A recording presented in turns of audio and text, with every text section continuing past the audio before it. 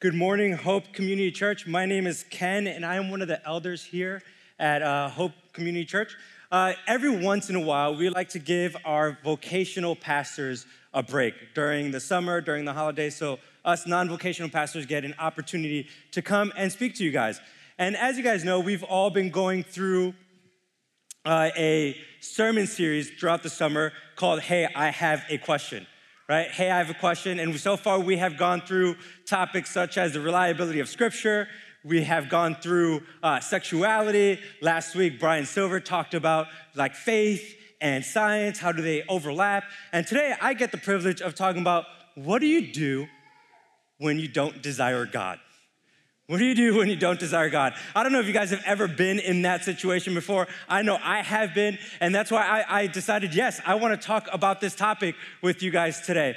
But before we do that, I want to just share a little bit about who I am, because I think it'll explain my desire, my passions throughout this sermon of what's going on. I am from a place where Core likes to mention quite a bit when he's giving a sermon. And he's like, hey, whenever I have to tell a hard truth, I know I'm from Minnesota, but if I wasn't from Minnesota, if I was a little bit more from the East Coast, I'd give this truth a little bit harder. And that place is New York City.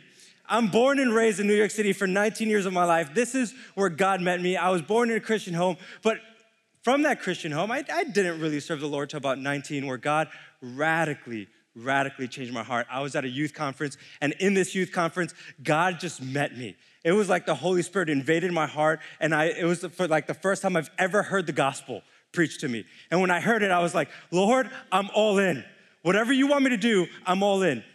And throughout that youth conference, there was a time when they said, hey, we have this discipleship program in East Texas that you should go to. And I just felt this like prick in my heart, like, you should go to East Texas. I'm like, Lord, I don't even know where Texas is on a map. I just don't know.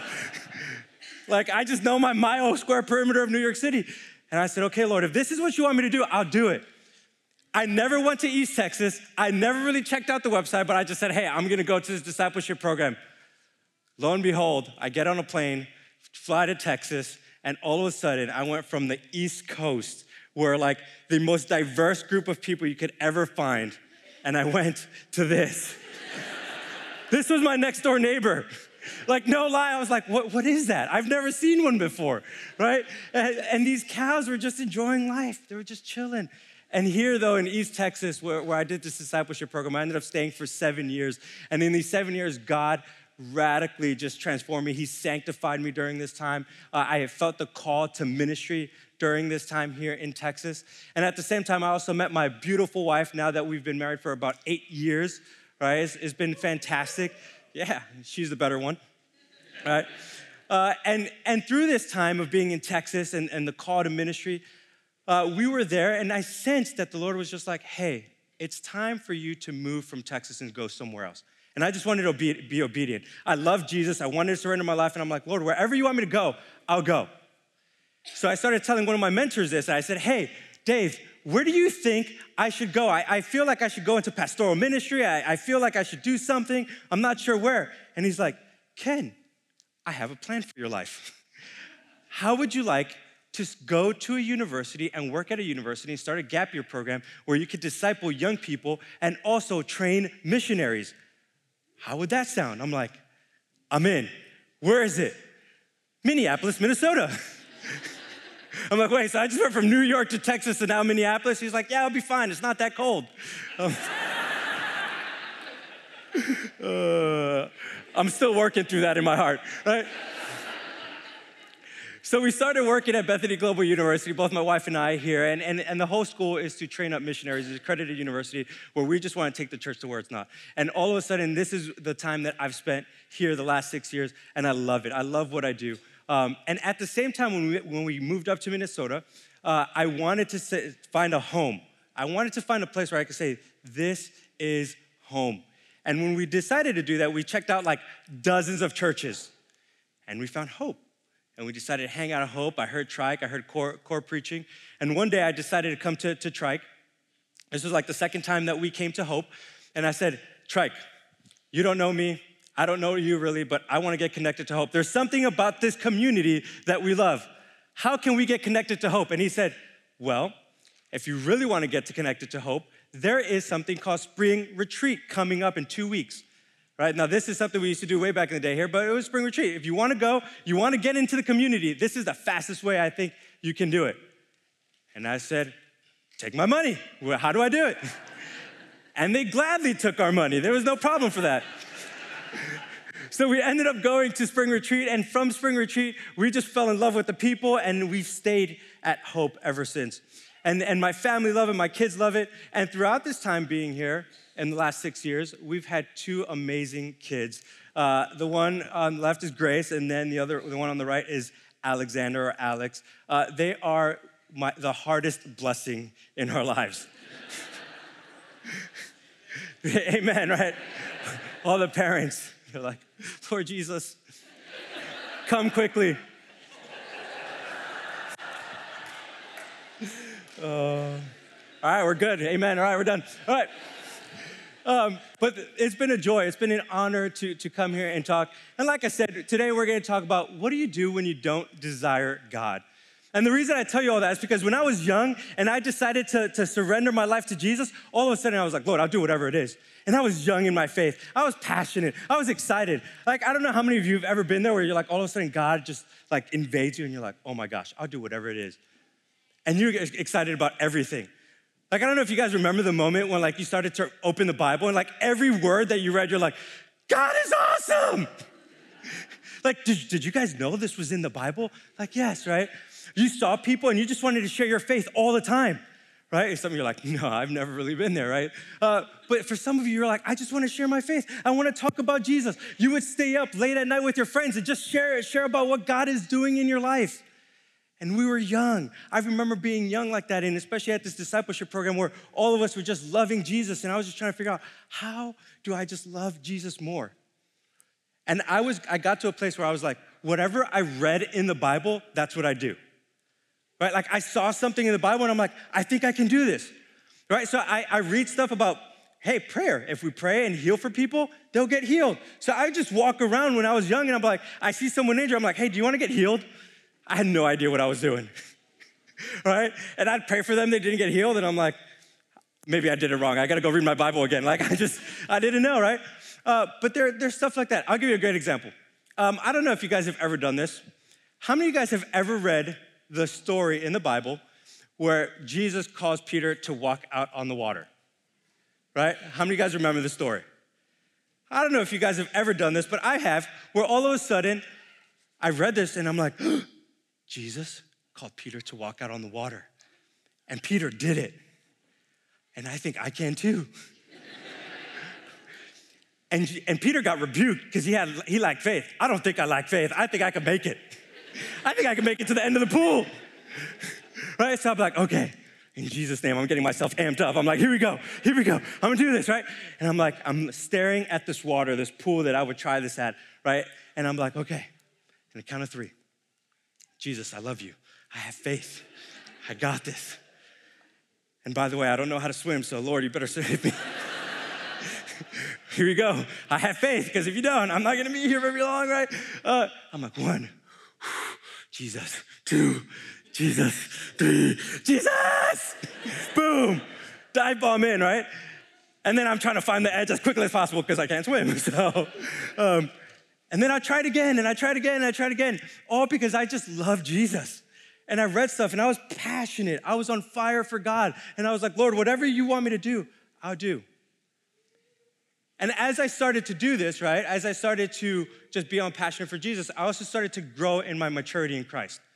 I started to read the Bible. I started to learn more about doctrine. I started to do more works that he's called us to do. I matured. Some of us like to call this evolve, right? Like a little bit of what Brian Silver was talking about today. Right? We like to evolve in our faith a little bit. And here's what I think is that as we grow in our faith in Christ, we tend to lose some things, right? We tend to lose a little bit part of ourselves of when we were first young. And here's what I mean. I think that we are a lot like the church of Ephesus, especially if you are in this position where you're like, man, I know I should desire God, but I just don't really desire him right now. I know I should love him more. Like, I remember when I used to really love God, And now I do love him, I do like him, but I don't have that zeal the way I used to before. And I feel like we're a lot like the church of Ephesus. Today we're gonna be in the book of Revelation, and we're gonna get to Revelation chapter 2. We're not gonna get to all the crazy apocalyptic parts, which I know all of us love to read, right? But we're gonna get to Revelation chapter 2 and look at how the church of Ephesus was dealt with. The passage that we're looking at is God just calling out the church of Ephesus, and he's like, hey, there's some good things that you're doing, but there's also some bad things that you're doing. And here's the good things that the church of Ephesus was doing. In Revelation chapter 2, verse 2, he says, I know your deeds, your hard work, and your perseverance. I know that you cannot tolerate wicked people, that you have tested those who claim to be apostles, but are not, and have found them false.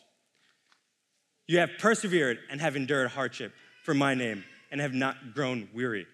So here's this church that God is looking to. There's 7 churches in Revelation that the Lord is calling out. And the church of Ephesus, he's like, hey, I know you do really good works, you do hard work, you've even persevered through trials.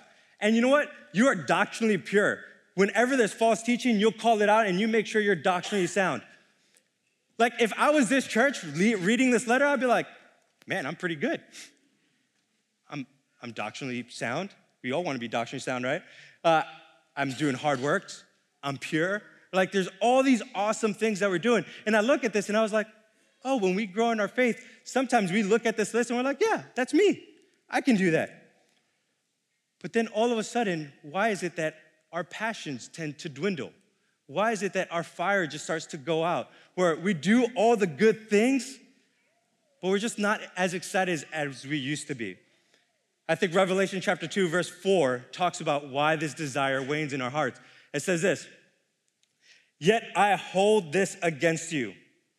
You have forsaken the love you had at first. Okay, can I be a little honest with you? I did not want to be the first-time elder that comes up here and be like, I get to rebuke Hope Community Church. Let's talk about how you're forsaking Christ, right? I was like, I want to leave that to Trike. I should talk about how God's a comforter, how God loves you. But it's like, no, when they talked about how is it that we stop desiring God while our desires wane? I just started looking through the passages and I look at this passage and I'm like, oh, I got to preach this passage that we've forsaken Christ. And I'm like, well, I don't think many of us have forsaken Christ. Like when I read this, it was a challenge to me because I didn't want to come up here and be like, you have all forsaken Christ. And you're like, no, I haven't. I love Christ. I love Jesus. I know for me, when I read this passage, I was like, I didn't want to read this passage because mainly I have to now diagnose my own heart. I have to diagnose and ask myself, have I forsaken Christ? And none of us would ever say we've forsaken Christ outright. But when you start to look at this word forsaken, here's what it means in the Greek is that it means that you've abandoned something, you got rid of something, you stopped cultivating it. It's showing that it wasn't an overnight thing, that it's a slow process that you started to walk away from it and not realizing that you have because you stopped cultivating it. So the reason that our desires wane is because ultimately we have forsaken our first love. We've forsaken Christ and we've forsaken others.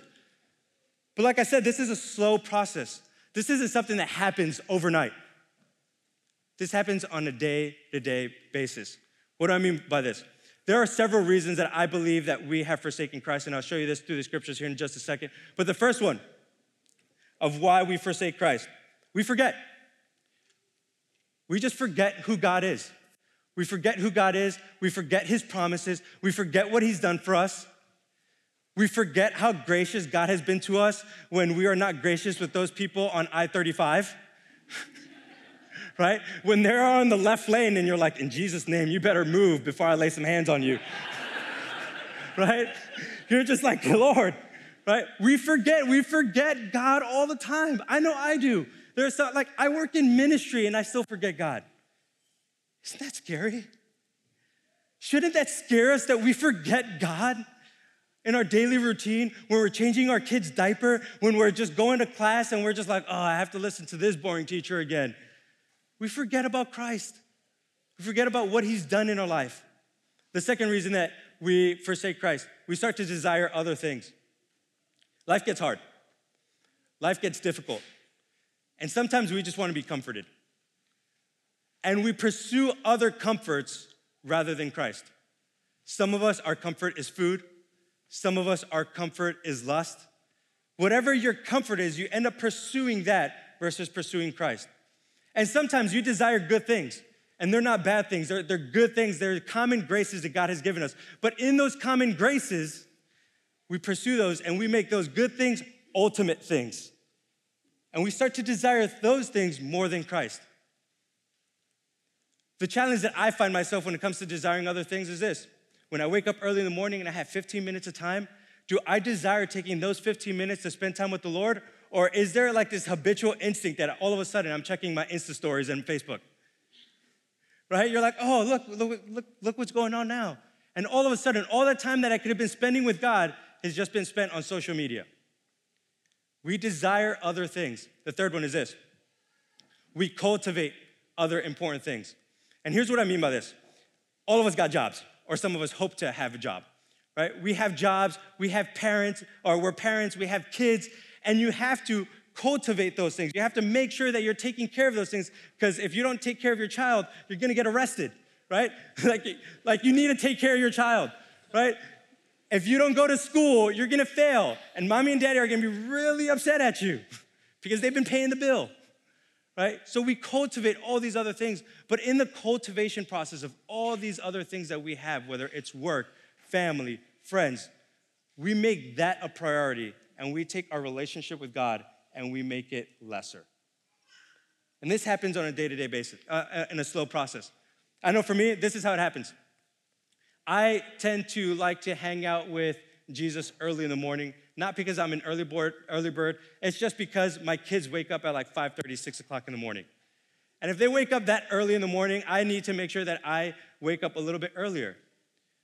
But in the process of that, right, I'm trying to make sure that I spend time with God. All of a sudden, I have all these overwhelming thoughts about work coming into my head, or the next venture that I wanna do, or whatever things that my kids are dealing with. I was like, maybe I should read a parenting book in these 30 minutes. All of a sudden, I start to focus on all these other things that I lose Christ. And I stop spending time with God. I start reading other books. They're all good things, but inevitably, it makes me lose sight of who God is. So ultimately, how do we solve this? How do we solve this problem of us forsaking Christ? Whether you are just desiring God or desiring other things other than God, you're forgetting God, you're cultivating other things. How do we come back to Christ? How do we come back to that place where we're like, we just loved spending time with Jesus? When we had those 10 minutes, when we had those 15 minutes, whatever time you had, you were like, God, I love you so much. I love hanging out with you. I love talking about you. I love seeing how you are working in a friend. How do we get back to this? I think the passage in Revelation talks about it. In Revelation 2:5, he says this, consider how far you have fallen. Consider how far you have fallen. Greg Morse gives this great alliteration, but he says, how do we solve this? The first one is remember. The first thing that you're supposed to do is just remember. You forget something, so thus you have to remember things. Remember where you've come from. Ephesians 2:1-3 says it this way, as for you, you were dead in your transgressions and sins, in which you used to live when you followed the ways of this world and of the ruler of the kingdom of the air, the spirit who is now at work in those who are disobedient. All of us also lived among them at one time, gratifying the cravings of our flesh and following its desires and thoughts. Like the rest, we're by nature deserving of wrath. Remember how you have fallen. Here in the book of Ephesians, the Apostle Paul is trying to remind the church of Ephesians, like, hey, remember what God has done for you. And before he tells you what he's done for you, he's trying to remind you of your fallen condition. Remember who you were before Christ. Do some of you just like ever stop at the beginning of your day and just remember who you were before you came to Christ? How insidious your heart was, how evil you were? Or have you gotten so good at walking the Christian walk that you're like, that used to be me, but I wasn't really that bad. You've become an accidental Pharisee where you don't realize that your sin was that bad that Jesus needed to die on the cross. Do you remember where you've fallen? That you were disobedient. You deserved wrath. That all of a sudden, you were following the enemy versus Jesus. Do we forget this? Do we forget how awful we were? Do you forget how those desires that you pursued beforehand never satisfied you? You craved lust, you craved other things, and when you finally got it, it left you empty. Did you forget that? Some of you this past week fell into sin. And as you fell into sin, you thought that those things were gonna satisfy you. And you were left wanting. And the worst part is that you knew that it was never gonna satisfy you. And you fell into the temptation. You fell into the trap of the enemy. And John is trying to remind us in Revelation, and Paul here in Ephesians, like, remember where you have fallen. Remember your fallen condition. But he doesn't just leave us there. He doesn't leave us in this place of just fallen condition. He also wants us to remember God's grace in our life.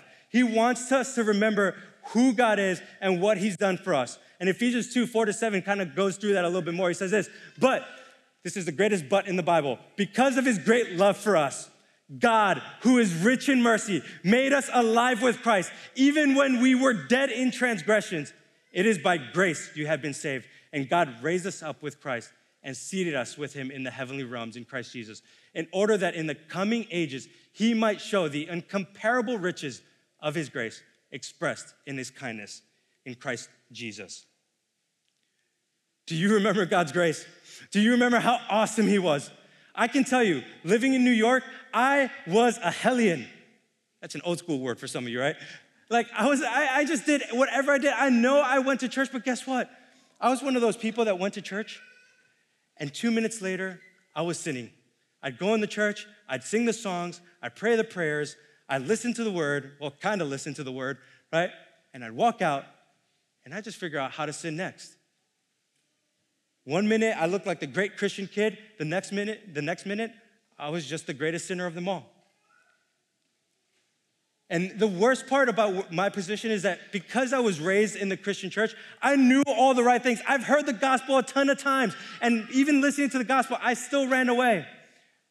I still ran away from the grace of God. And I was just in this place where I was like, you know what? God doesn't love me. God doesn't really care for me. He loves those around me, but he doesn't really love me because I have sinned so bad. I don't know if you're there today, you're in this room and you're just like, Ken, you don't know what I've gone through. God could never forgive me. God could never forgive the things that I've done. And I'm here to tell you, that's a lie. That is a bold-faced lie. God's grace is greater than any sin that you could ever commit. His grace will far reach anything that you've ever done. There's a great parable in Luke chapter 15 of the prodigal son, where he was hanging out with his father, and he decides one day, I'm just gonna leave everything, or I'm just gonna leave my father, I want my inheritance, and I'm just gonna go. And I'm gonna take it, I'm gonna do whatever I want. And the father gladly gives it to him. Well, the prodigal son all of a sudden just wastes all his things, and in one moment he realizes, this world doesn't satisfy. I've done everything possible to run away from my father. I just took his inheritance and I did whatever I wanted to, and at the end of the day, none of it satisfies. None of it satisfies. And he's like, you know what? I'm just gonna go back to my father. I'm gonna go back to my father, and hopefully I could be a servant. And this is like one of my favorite stories in the Bible, because it shows you of how gracious God is. Because when the son, all of a sudden, in all his sin, in all your wickedness, when you, in all your sin, and all your wickedness, start to realize that God's grace is greater, you start to slowly walk back to him, and you start to make these justifications. Well, maybe I'll just serve God this way. Maybe I'll just do this. And you start to maybe pursue religion rather than a relationship with God. But God, in his grace, he says this. He sees in the story, he sees the son. And as he sees the son, he doesn't just stand there and like, oh, look, my punk son is coming back. Yeah, I knew this was gonna happen. No. It says that God the Father runs to his son. He runs to his son. And he doesn't just like run to his son. Back then, you're not supposed to, like an elder's not supposed to run. That's supposed to show shame and disgrace. He's like, I don't care. I see my son coming back. And then all of a sudden the son, you know what he's doing? He's trying to make excuses. He's like, hey, dad, my bad, right? Like he's just doing some things. And he's trying to justify like, hey, I'll just serve you. I'll do whatever. But you know what God the Father says? He doesn't like even, he just ignores that. He's like, hey, I'm gonna put a robe on you to remind you who you are. I'm gonna put a ring on you to remind you that you're mine. I'm gonna give you new sandals. I'm gonna throw you a party because you were lost and now you're found. This is the grace that God wants us to remember, that in verse 7, in order that in the coming ages he might show the incomparable riches of his grace expressed in the kindness of Jesus Christ. Wherever you are at today, God can show you his grace and you could run after him. If you're not desiring God, the reason why you're not desiring God is because you've just forgotten and you need to remember what Christ has done for you. That wherever you were at, whenever you were the worst of sinners, Christ died. 1 John 4:19, we love because he first loved us. Romans 5:8, that while yet we were still sinners, Christ showed his love by dying for us. Do you remember how much he just loves you? Or do you just compare that to your love with how much you love pizza? And I mean, come on, I love pizza. I'm from New York, right? But do we just love Christ? Do we remember God's grace? As we continue in this passage, he doesn't just say, hey, remember God's grace. He also says, repent. He says, repent. Consider how far you've fallen. Repent. So far, how do we solve this? We remember and we repent. And repentance is turning your mind, will, and emotions from the thing that you've desired most to Christ. All your thinking, all your feelings, all your will, you're gonna take that and you're gonna go run back to Christ. You're just surrendering. You're saying, Lord, I confess this thing does not satisfy. I'm coming to you. And for some of us, when we repent, I get a little nervous about how some of us repent. And here's what I mean by that. When we repent, we tend to be like, God, forgive me, my bad. And then you just kind of move on. But you don't realize that like your sin, when you sin, you caused the Son of God to hang on a tree. Have you forgotten that? That every time we sin, we're saying, God, you deserve to be hung on a tree. When I realize that when I sin, the reason why I sin at the end of the day is that I have decided that God, you're not good enough, and whatever I want is for me. And all I'm telling you guys today is that's not the gospel for you. You need to turn away from those things. You need to repent of those things and just say, Christ, you're enough, and I surrender. For some of you in this room, you've never done that. You've never been to a place where you've truly repented. You've never given yourself to Christ. That's why you keep pursuing these things. That's why you keep pursuing relationships. That's why you keep pursuing your job and you're trying to find your identity in all these things. And none of it satisfies. And Christ is just saying, return or repent. Trust me, you could find all of the joys, all of the satisfactions in Christ. And as we move forward, he doesn't just end it of repentance. He says this. He says, consider how far you have fallen, repent, and do the things you did at first. Do the things you did at first. What is that? He's just saying return. So you remember, you repent, and you just return. Return to Christ. And here's the thing, when you return to Christ, some of you just need to remember how to return to Christ, right? Obviously by repenting, but he's like, return to Christ and not just any old-fashioned, return in the way that you did things at first. He's trying to say, hey, what are the things that stirred your affection for Jesus? What are the things that you used to do that you were like, I get super excited for Jesus? Here's what I mean. For some of you, that might have been just getting into the word. For some of you, that might have been prayer. For some of you, that might have been worshiping. There's something that you did that stirs your affection for Jesus. And that's what I want to go through today is just like reminding you, how do you stir your affection for Jesus? So we're going to get really practical in how we do this, okay? The first one, just say rooted in the Word of God. If you want to return to cultivating a desire for Jesus, an affection for Jesus, stay rooted in the Word of God. Get excited for the Bible. Get excited for the things of God. Now, here's the thing. In staying rooted in the Word of God, you just gotta read or listen to it. I don't know what your methodology of learning is, but find whichever one suits you best. I am a horrible auditory learner. If I listen to a podcast and you ask me 2 minutes later, what did you just listen to? I'm like, I have no idea. I'm like, someone was talking, right? Like, I just tune it out for some reason. But I'm extremely visual, so like reading helps me out a lot. But if I'm honest, right, when we read, sometimes we read the Bible as if it were like an ancient text and not like we were encountering God. We read it like it's just another book. It's not just another book. We get to encounter God. So read, stay rooted in the Word of God. But reading is not the only thing you should do. And I think this is what ends up happening. When we read the Bible, we end up just reading and we try to go with like quality over quantity. You're just like, oh, well, I guess today I gotta read my Bible. Today I gotta go through my Bible reading plan. And you're like, I got 7 pages to do. And as you're reading your Bible, you've read all 7 chapters, all 7 pages, whatever you're reading. And then by the time you're done, you're like, all right, I checked off the box, but you have no idea what you just read. Am I the only one who's ever been there? I'm just curious. All right, I got 2 people, okay. All right. I'm not alone. All right. But just read, making sure that you're reading the Bible in such a way that it's quality over quantity, that you are just excited to read the Bible. And here's actually what's helped me to get more excited about reading and staying rooted in the Word, is that I memorize and meditate on Scripture. I memorize and meditate on Scripture. Here's a great example. I remember a time in my life when I was young in my faith where, to be honest, I did not like reading the Bible.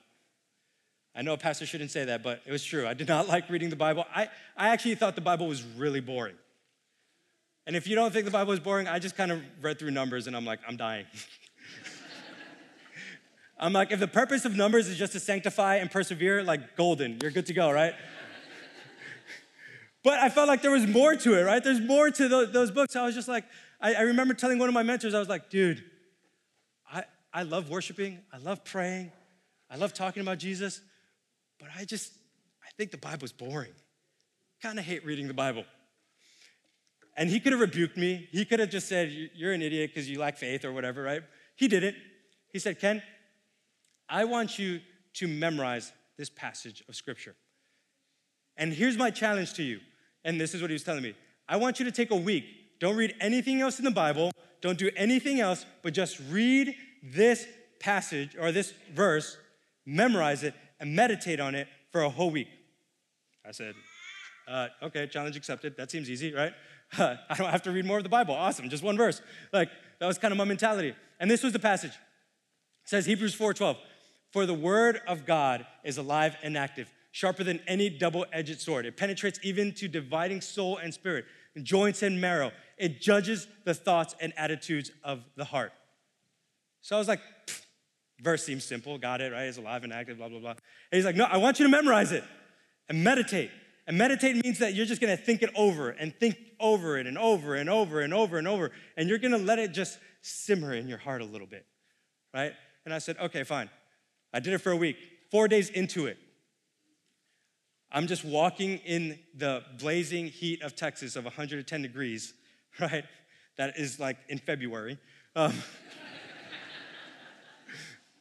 And I'm just walking, and I'm walking from my dorm room to the classrooms, and I'm just walking. I'm like, for the word of God is living and active. For the word of God is living and active.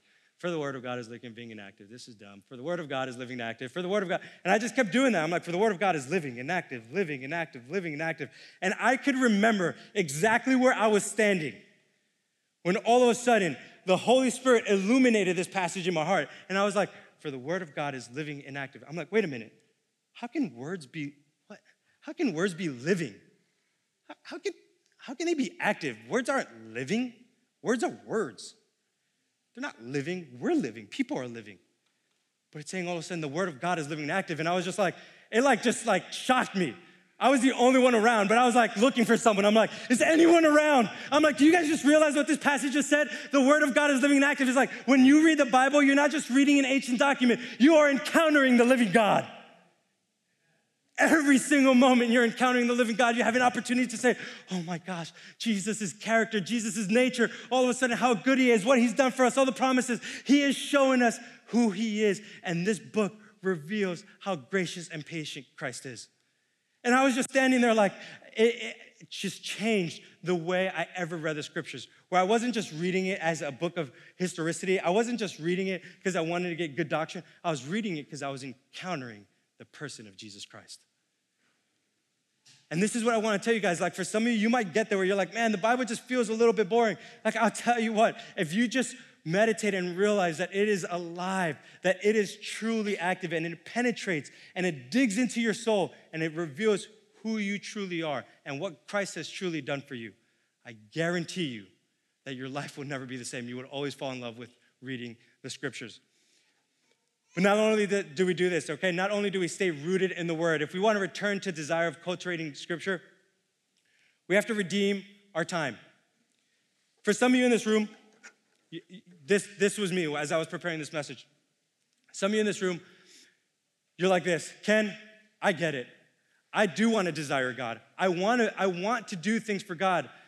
But dude, I'm just busy. And it's not like stuff that we can stop. It's not like all of a sudden you're like, I'm just gonna quit my job tomorrow so I can pursue Jesus more, right? It's not like all of a sudden you can stop taking care of your kids. It's not like all of a sudden you can stop doing certain things because they're important things that you have to do to live life. So in the midst of all of those things, how do you redeem your time in such a way that you could actually encounter Christ? Here's what I mean. In redeeming your time, are you praying throughout the day? I remember a time where I was just like, dude, I'm so consumed with my kids. You know, I know they're a blessing, but I'm just trying to survive. Like, I don't know if you guys have ever done babysitting or have kids. You just get to a place where you're like, I'm surviving. There's no thriving here, just surviving. Right? Just surviving. And I'd be like, look, I would like just take potty breaks, right? I'll go to the bathroom, like I'm like, Jesus, I need you.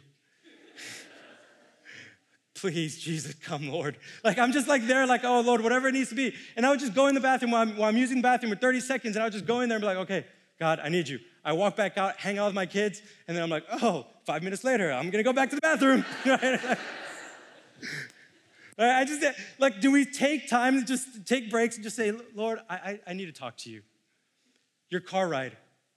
Instead of listening to talk radio or Caleb's pledge for the 19th time, sorry if you work for Caleb, not sorry. Okay, instead of listening to that, could you just turn off the radio and just say, hey, God, I'm here. Talk to me. I wanna talk to you. And some of you are like, dude, I've never done that. I don't know how to pray. Well, come find one of us as the elders. We'll be glad to teach you. We'll be glad to walk through that with you. Do you just stop? Some of us, we get so consumed with our phones that we just need to kind of put that away. So another way to redeem your time is fasting. Fasting. Now, some of you may have never fasted, or your concept of fasting is like fasting between meals.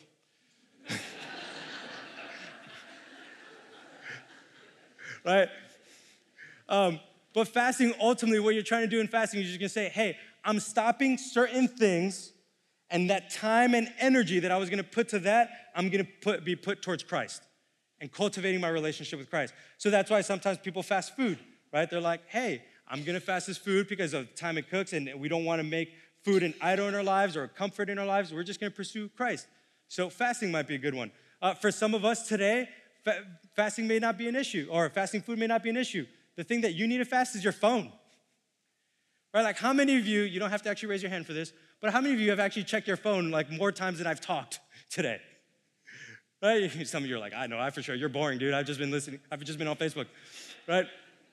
We just check our phones, and it's habitual, right? We're like, I was talking to Brendan back there, and we're just like, oh yeah, how many times do we just start scrolling through our phones? We're talking to our spouses while we're scrolling through our phones. Yeah, some of you, you're like, don't look at my spouse right now, right? But fast through these things, right? You gotta just get rid of them so you could cultivate a relationship with Christ. A couple other things to desire a relationship with Jesus. Pursue community with a purpose. Means join a small group. And in your small group, don't let your small group get complacent. And here's what I mean by getting complacent. Some of you have been in a small group for a while now, and you kind of go through the routine. You get there, the first 15 minutes, you're kind of chilling, you're kind of hanging out, you tell people about your day, then you get into the Word of God. You kind of like are paying attention, kind of not, right? And then we go into accountability time. Oh, and accountability time is one of my favorite times. Like, I truly love accountability times, but sometimes in accountability times, this is what tends to happen. Is there anything we could pray for? And the person next to you waits about a minute of awkward silence before someone talks and says, yeah, can you just pray for my job? And you're like, okay, I can pray for your job. And then the next person's like, oh yeah, can you pray for my job? Can you pray for my job? And you're like, okay, everybody's job is horrible apparently. And you're like, okay, today, this week, we're just gonna pray for your job. Awesome. Next week, same thing. Bible reading plan, accountability time, what can I pray for? Your job. Okay, cool, your job. You need to find a new job, right? And the week after, and the week after, and the week after. And all you ever talk about is just your job. Maybe a little bit about your family. But you never in that accountability time just bare your heart open and say, hey, there is some serious sin in my life that I need to deal with. This is what pursuing community with a purpose is that when you go into that community, you're saying, hey, I'm gonna trust you, you're gonna trust me, and we're gonna open up our hearts, and we're gonna be so vulnerable that it feels like we're naked. And you're like, why would I ever do that? Because in the book of 1 John it says that no one has ever seen God, but if we love one another, his love is made complete in us. That complete in us means that it manifests. All of a sudden, that when you're vulnerable with people and people could come in and show you the grace of God in a tangible way by maybe hugging you, by praying for you, whatever it is, all of a sudden, you sense God's love in such a deeper way when you open yourself and you're vulnerable. This is what pursuing community with a purpose is. And I'm not trying to down you. Like, I know I'm making jokes about work. Sometimes work is hard and we need to talk about work and we need to talk about family. But do you stop and say, hey, you know what, this week, I know that there's some sin in my life that's getting in the way of me pursuing Jesus more. I know that there's something there that my heart is getting cold for Jesus and I don't want it to get cold. Help me out. You may need some brothers and sisters to just start speaking life into you. Do you remember the last time that someone spoke in life to you? Do not let your small group get complacent. Be the one who opens up. And then the last one that we got here is share your faith. Share your faith. One of the greatest ways to stir your affection for Jesus is to share your faith. Now, if we talk about sharing our faith, let's be honest, it's scary and awkward. Right? Like if I told you right now, everybody, let's just stand up, walk out those doors, and let's just walk around and find someone and just start sharing our faith, some of you would be really freaked out. Some of you were like, that's not a word from the Lord. I'm done, right? But sharing our faith can be difficult. But here's what I want to share. Philemon 6 talks about it this way. It says, I pray that your partnership with us in the faith may be effective in deepening your understanding of every good thing we share for the sake of Christ. I pray that your partnership with us in the faith may be effective in deepening your understanding. What does this mean?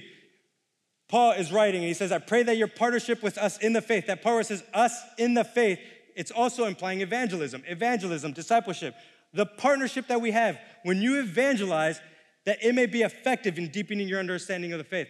When you evangelize, when you share your faith, what you're doing is you're deepening your understanding of your faith. So you're blessing those people, but you're also blessing yourself. When I get up here, when Trike gets up here, when any of the pastors get up here, the reason why we get excited to come back up here is because we are deepening our faith in Christ. Some of you just need to get with your friends and kind of hang out and be like, okay, let me preach to you for 10 minutes. Because I just want to deepen my understanding of Christ. But for some of you, you just need to get out there and share your faith. You need to get back to that passion where you're like, man, I used to love Jesus. I don't care how I look. I don't care how awkward I look. There's someone that I'm sensing that God is wanting me to talk to. I got to go talk to. For some of you in this room, as soon as I said share your faith, there was a person that immediately came to your mind.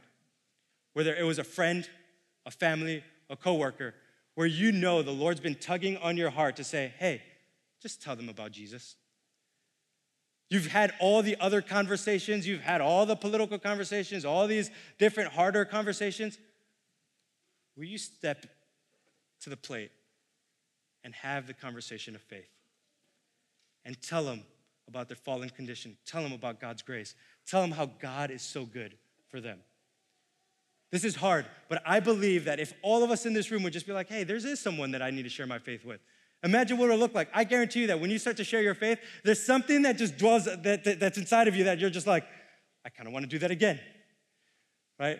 Some of you are like, that is not me. That never happens. Trust me, like it is one of those things that like when you share your faith, you got like those jitters. You're like the adrenaline kind of rushes and you're like, oh, I did that. And just keep doing it. Keep sharing your faith because it'll draw you back to Christ. And here's what I mean by this. I want you to think about this. Imagine hope, all of us in this room.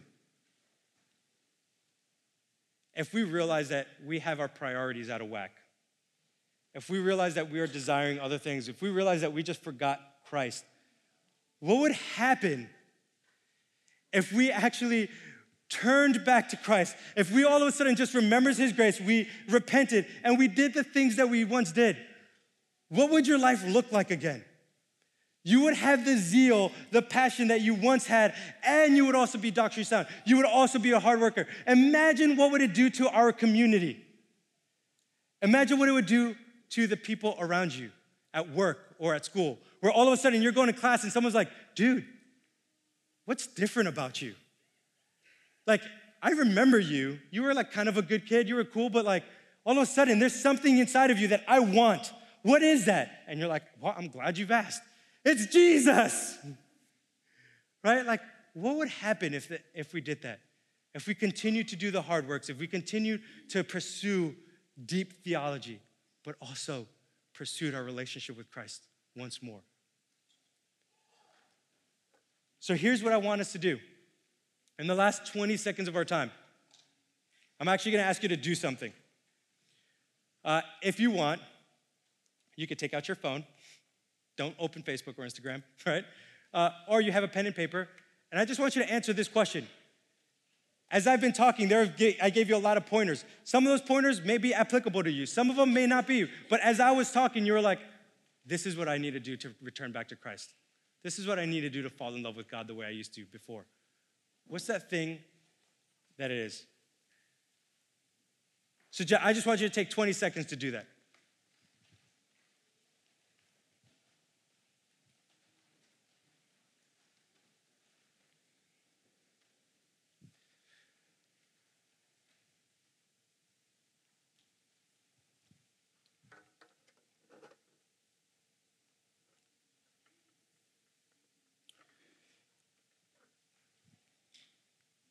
Now, as we do this, the worship team is going to come back up, and they're going to play one more song. And this is the moment where you have an opportunity to say, you know what? I have the next few moments to spend time with God. Whatever you just wrote down, maybe you just take those few moments to do it right here. I know that we have to pick up our kids. I know that we have to do certain things, but I've actually just ended a little bit early so that you can say, you know what, I'm gonna take this time to just remember God's grace. And I just wanna return back to Christ. Because when you return back to Christ, you would experience God's love in such a powerful way. Let's pray. Father, we just come before you and we thank you that you are a good God, that you are King of Kings and Lord of Lords. And I just ask you right now that we would be people who remember you, that we would be people who return back to you, and that we would be people who would repent so that we could fall in love with you the way we used to. We thank you, Father. In Jesus' mighty name we pray. Amen.